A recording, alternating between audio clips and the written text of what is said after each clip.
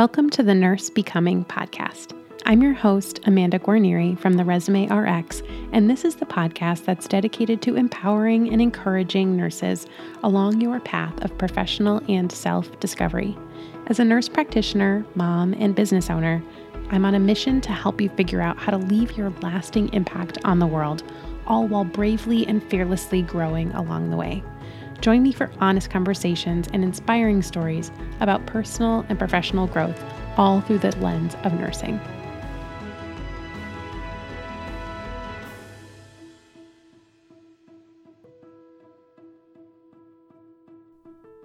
Well, hey there. Welcome back to another episode of the Nurse Becoming podcast. I'm your host, Amanda Guarnieri. Thank you again so much for being here with me. Whether it's your first time listening or you've been listening for a long time, I'm really grateful that you're here and that you are here to spend some time with me. You know, I record these solo episodes, or really all my episodes, in my basement, usually like really early in the morning before my family's awake. Like right now, it's like 6:30 in the morning. And I enjoy being alone, but I also really love to, while I'm recording, like close my eyes and picture you as my listener with your earbuds in listening. And it just really makes me happy. I love sharing this space with you. So today is an episode that's kind of a first part of a two-part series, kind of. Like it's not an official part 1 and part 2, but today I'm going to introduce an idea, and next week, Liz from Real World NP and I are going to dive into one part of this idea. So the title of this episode is How to Avoid Hating Your Nurse Practitioner Job. And obviously I see this enough that I had to make an episode about it. And I just really want to give you a little bit of a framework so that you can not end up in a job that you hate, or if you start feeling like you hate your job, know what you can do aside from just finding a new job. Okay. So I see this in my community.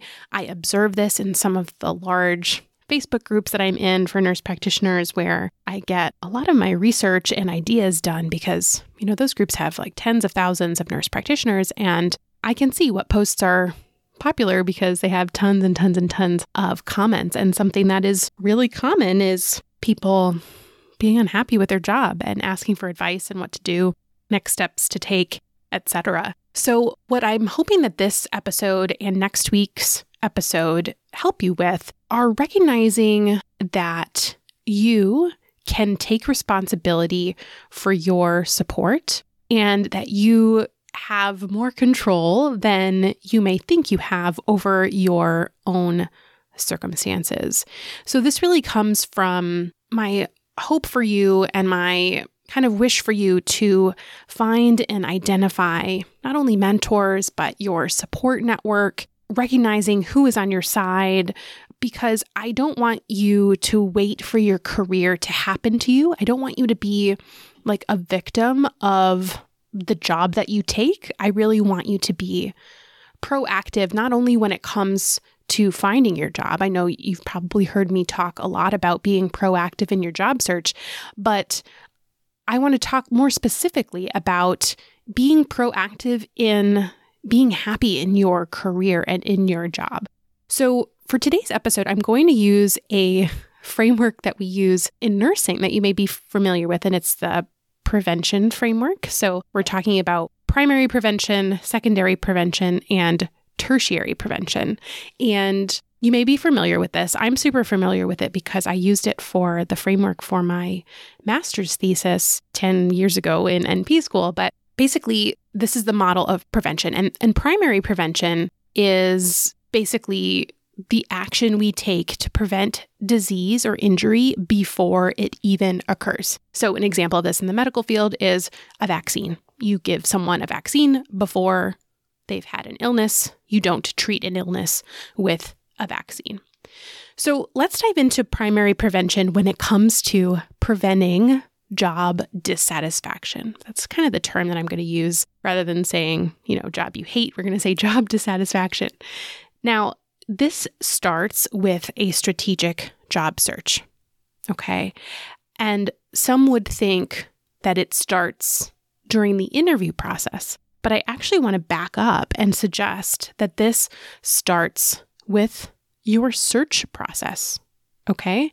So, my question, my kind of rhetorical or hypothetical question is, are you thinking about what type of work environment or job setting is going to be something that is most supportive and satisfying to you and also fits into your lifestyle?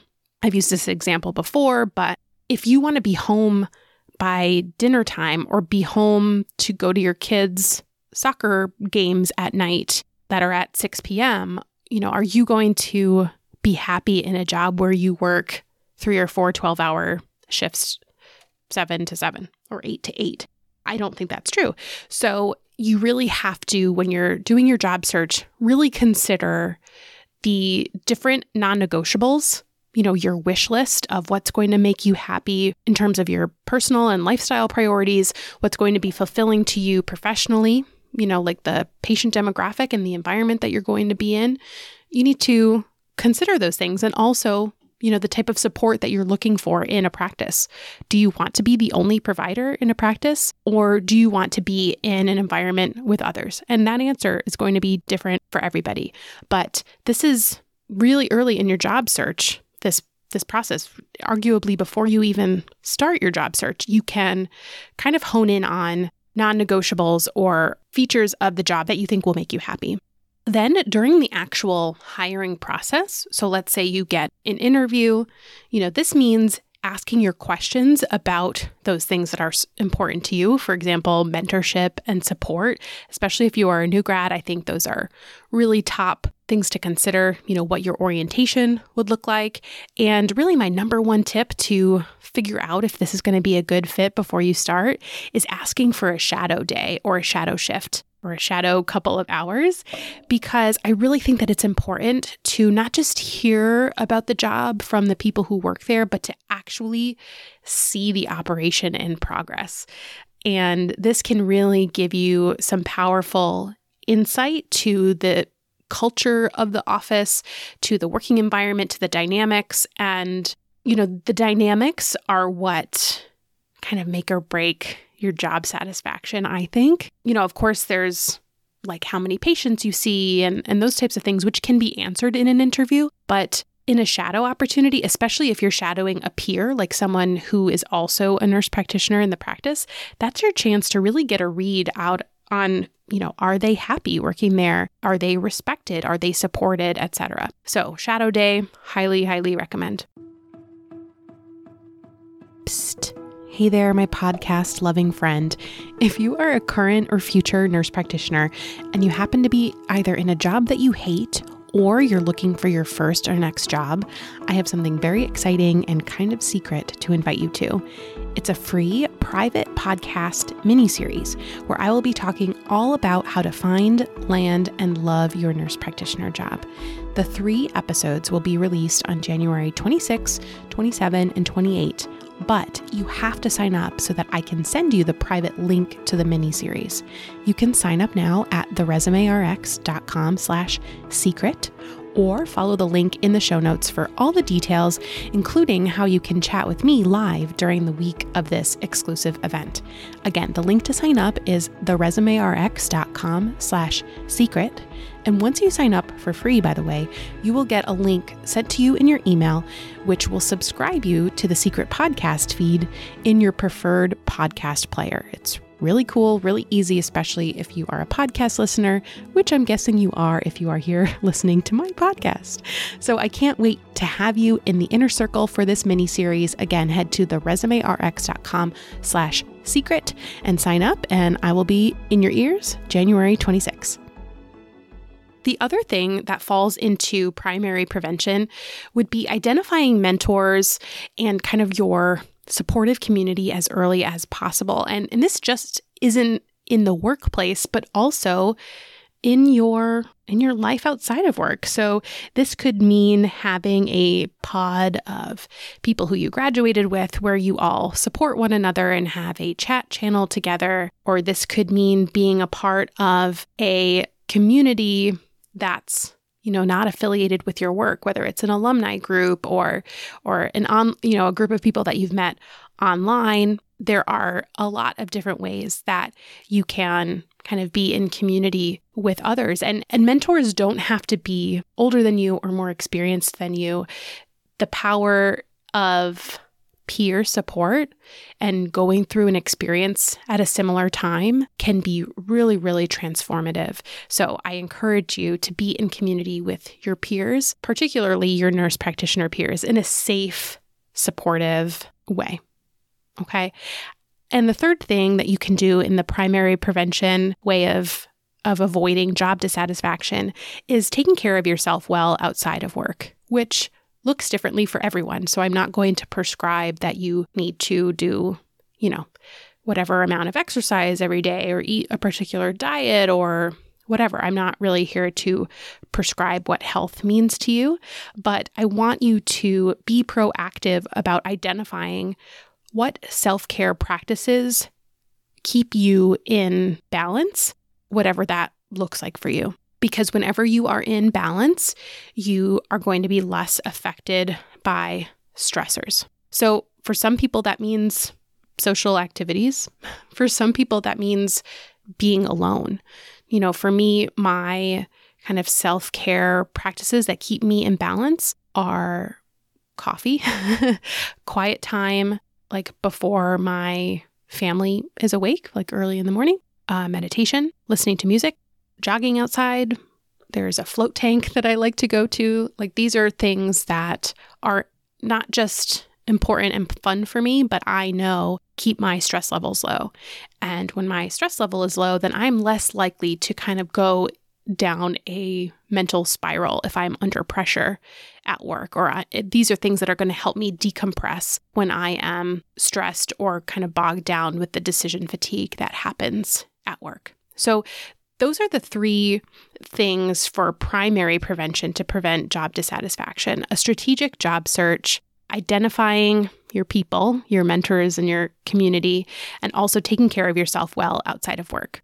Now, secondary prevention, in the traditional medical framework, the public health framework, secondary prevention includes actions that reduce the impact or progression of disease or injury that's already occurred. So this is like the treatment of a sexually transmitted disease with antibiotics, for example. This includes any sort of treatment that can stop something from getting worse after it's already been diagnosed. And the kind of analogous part of this framework for what we're talking about today with job dissatisfaction is what to do when you start to dislike your job. So this is the part where you've already identified things that you don't like or that aren't fulfilling you or are leading to you being unhappy, and identifying those and then what to do about it.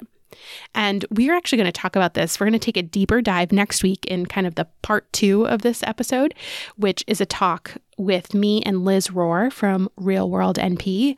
And we're going to talk about, I hate my NP job. Now what? So we're going to talk about this more, but to talk about it at kind of a higher level, basically, a lot of people assume that the only thing that you have control over is your place of employment, meaning that if you start to feel unhappy, the only solution will be to quit and start a new job. And what I want to challenge you to think is that that's not necessarily the only solution. So I see this a lot in the big public Facebook groups with the tens of thousands of NPs. Someone will pose a concern or talk about something that they're not happy with at their current place of employment, and within an hour, there will be 421 comments that say in all capital letters, "run," with 5 N's and 12 exclamation points. And this is kind of infuriating to me because that is not productive advice. That is terrible advice, actually. Caveat being there are always exceptions. Like if anything going on is like illegal or unethical or dangerous or there's harassment, like anything like that is a different story, okay? But if there's something that you don't like about your job or is less than ideal or something that you thought was going to be one way but is another way, like the answer isn't just to run. So next week, we're going to dive into the things that you can do before running, which, as we'll talk about in the next point here now, sometimes is the solution. Sometimes the answer is to find a new job. But I want to assure you that the answer isn't always to find a new job. And we'll talk about that more next week. But for now, I want to go into tertiary prevention. So tertiary prevention in the traditional public health framework means to soften the impact of long-term issues. Okay, tertiary prevention is like damage control or like palliative care. There might be treatments that will help improve the quality of life of someone with a disease, but we're not talking about medicine that's going to reverse anything or cure anything or even reduce the progression. Like you're kind of past the point of no return here. So we're talking about how to kind of improve or maintain quality of life as this inevitable disease progresses. So palliative care is a great example of this. So in this framework that we're talking about for job dissatisfaction, this is kind of like if you have implemented everything possible for you to improve the situation in your current workplace, both at work and also through the out-of-work things that you can control, what do you do next? And oftentimes, if you are past the point of no return, like you've done what you can to make the situation better, sometimes the answer is planning your exit. But notice how I said planning your exit rather than quitting or running, okay? Because the last thing that you want to do is repeat the scenario and end up miserable in another job, okay? I see this happen a lot. People are unhappy in the job that they have. They don't try to do any sort of secondary prevention. They decide to quit, but they don't take the time to identify why this job wasn't right for them and why they needed to find a new job. So they do the same thing to find the next job and come to find out they're miserable in the next job too. Now, I'm not going to place blame on anybody, but the problem isn't always the job itself, standalone. The problem is often how well of a fit it is for you. So I don't want you to jump ship reflexively without a plan, because you really need to reflect on how to prevent this problem from happening again, right? Look back on your initial process of how you found and started this job. Are there any clues in hindsight? And this is where kind of this tertiary prevention transforms into primary prevention. Like your tertiary prevention for your current job is the primary prevention for your next job, okay? So look back on this initial process for how you decided what type of job you would be looking for. Look back on your interview process. Did you take the time to ask those questions? Did you go on a shadow experience? And, it can take some time to find the right position and implement those primary prevention steps, right? So this is why I don't recommend quitting right away without a plan or strategy that's been put into motion, because many of us can't afford to be without a paycheck for a long time. If you can, then that's fantastic. And maybe you can do this a little bit differently, though you still would have some sort of potential work or benefit gap. But if you want to kind of maintain that security of employment and you quit your job because you hate it without a plan in place, you're going to end up potentially accepting a job that you haven't taken the time to make sure that it's a good fit for you.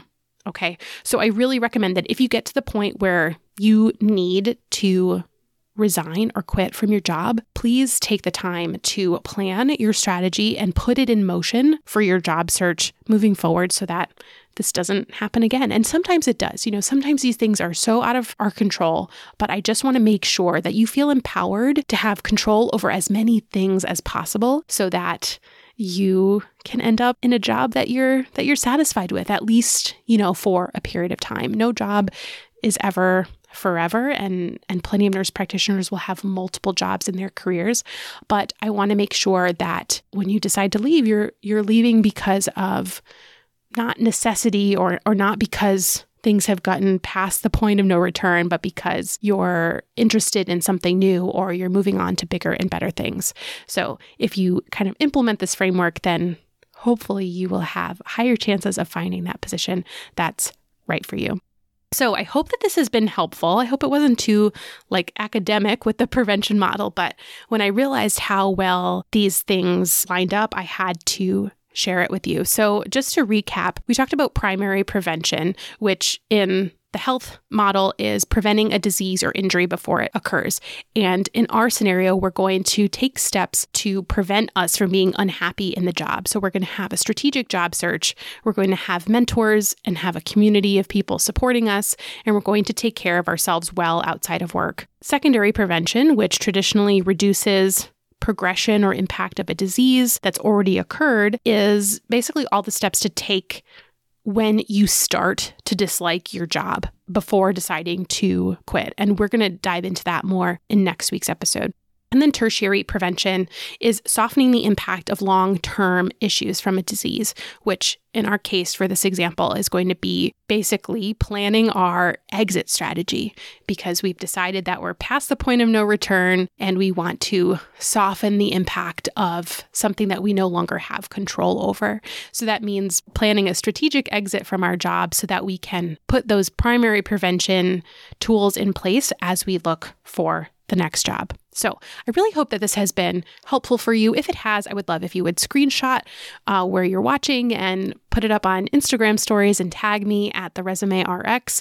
Or if you have a colleague or friend who you think would benefit from this episode, would you maybe share this with them, send this to them, in DMs or on email or something? That would really be so helpful to me because the more people who hear the show, the more people I can help. And that is really what I am here to do. So until next time, next week, we'll wrap up this little mini series by talking to Liz Rohr from Real World NP. So next week, we're going to be talking about, I hate my NP job. Now what? I can't wait for you to hear that gem of an episode. So remember, I'm always rooting for you, and I'll talk to you next week.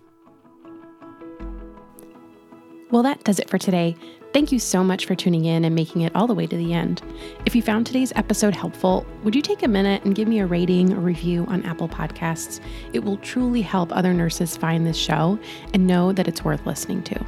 For more information about this episode, as well as a place to submit your questions or suggestions for future episodes or guests, head to nursebecoming.com. I cannot wait to connect with you again soon. And until next time, remember, I am always rooting for you.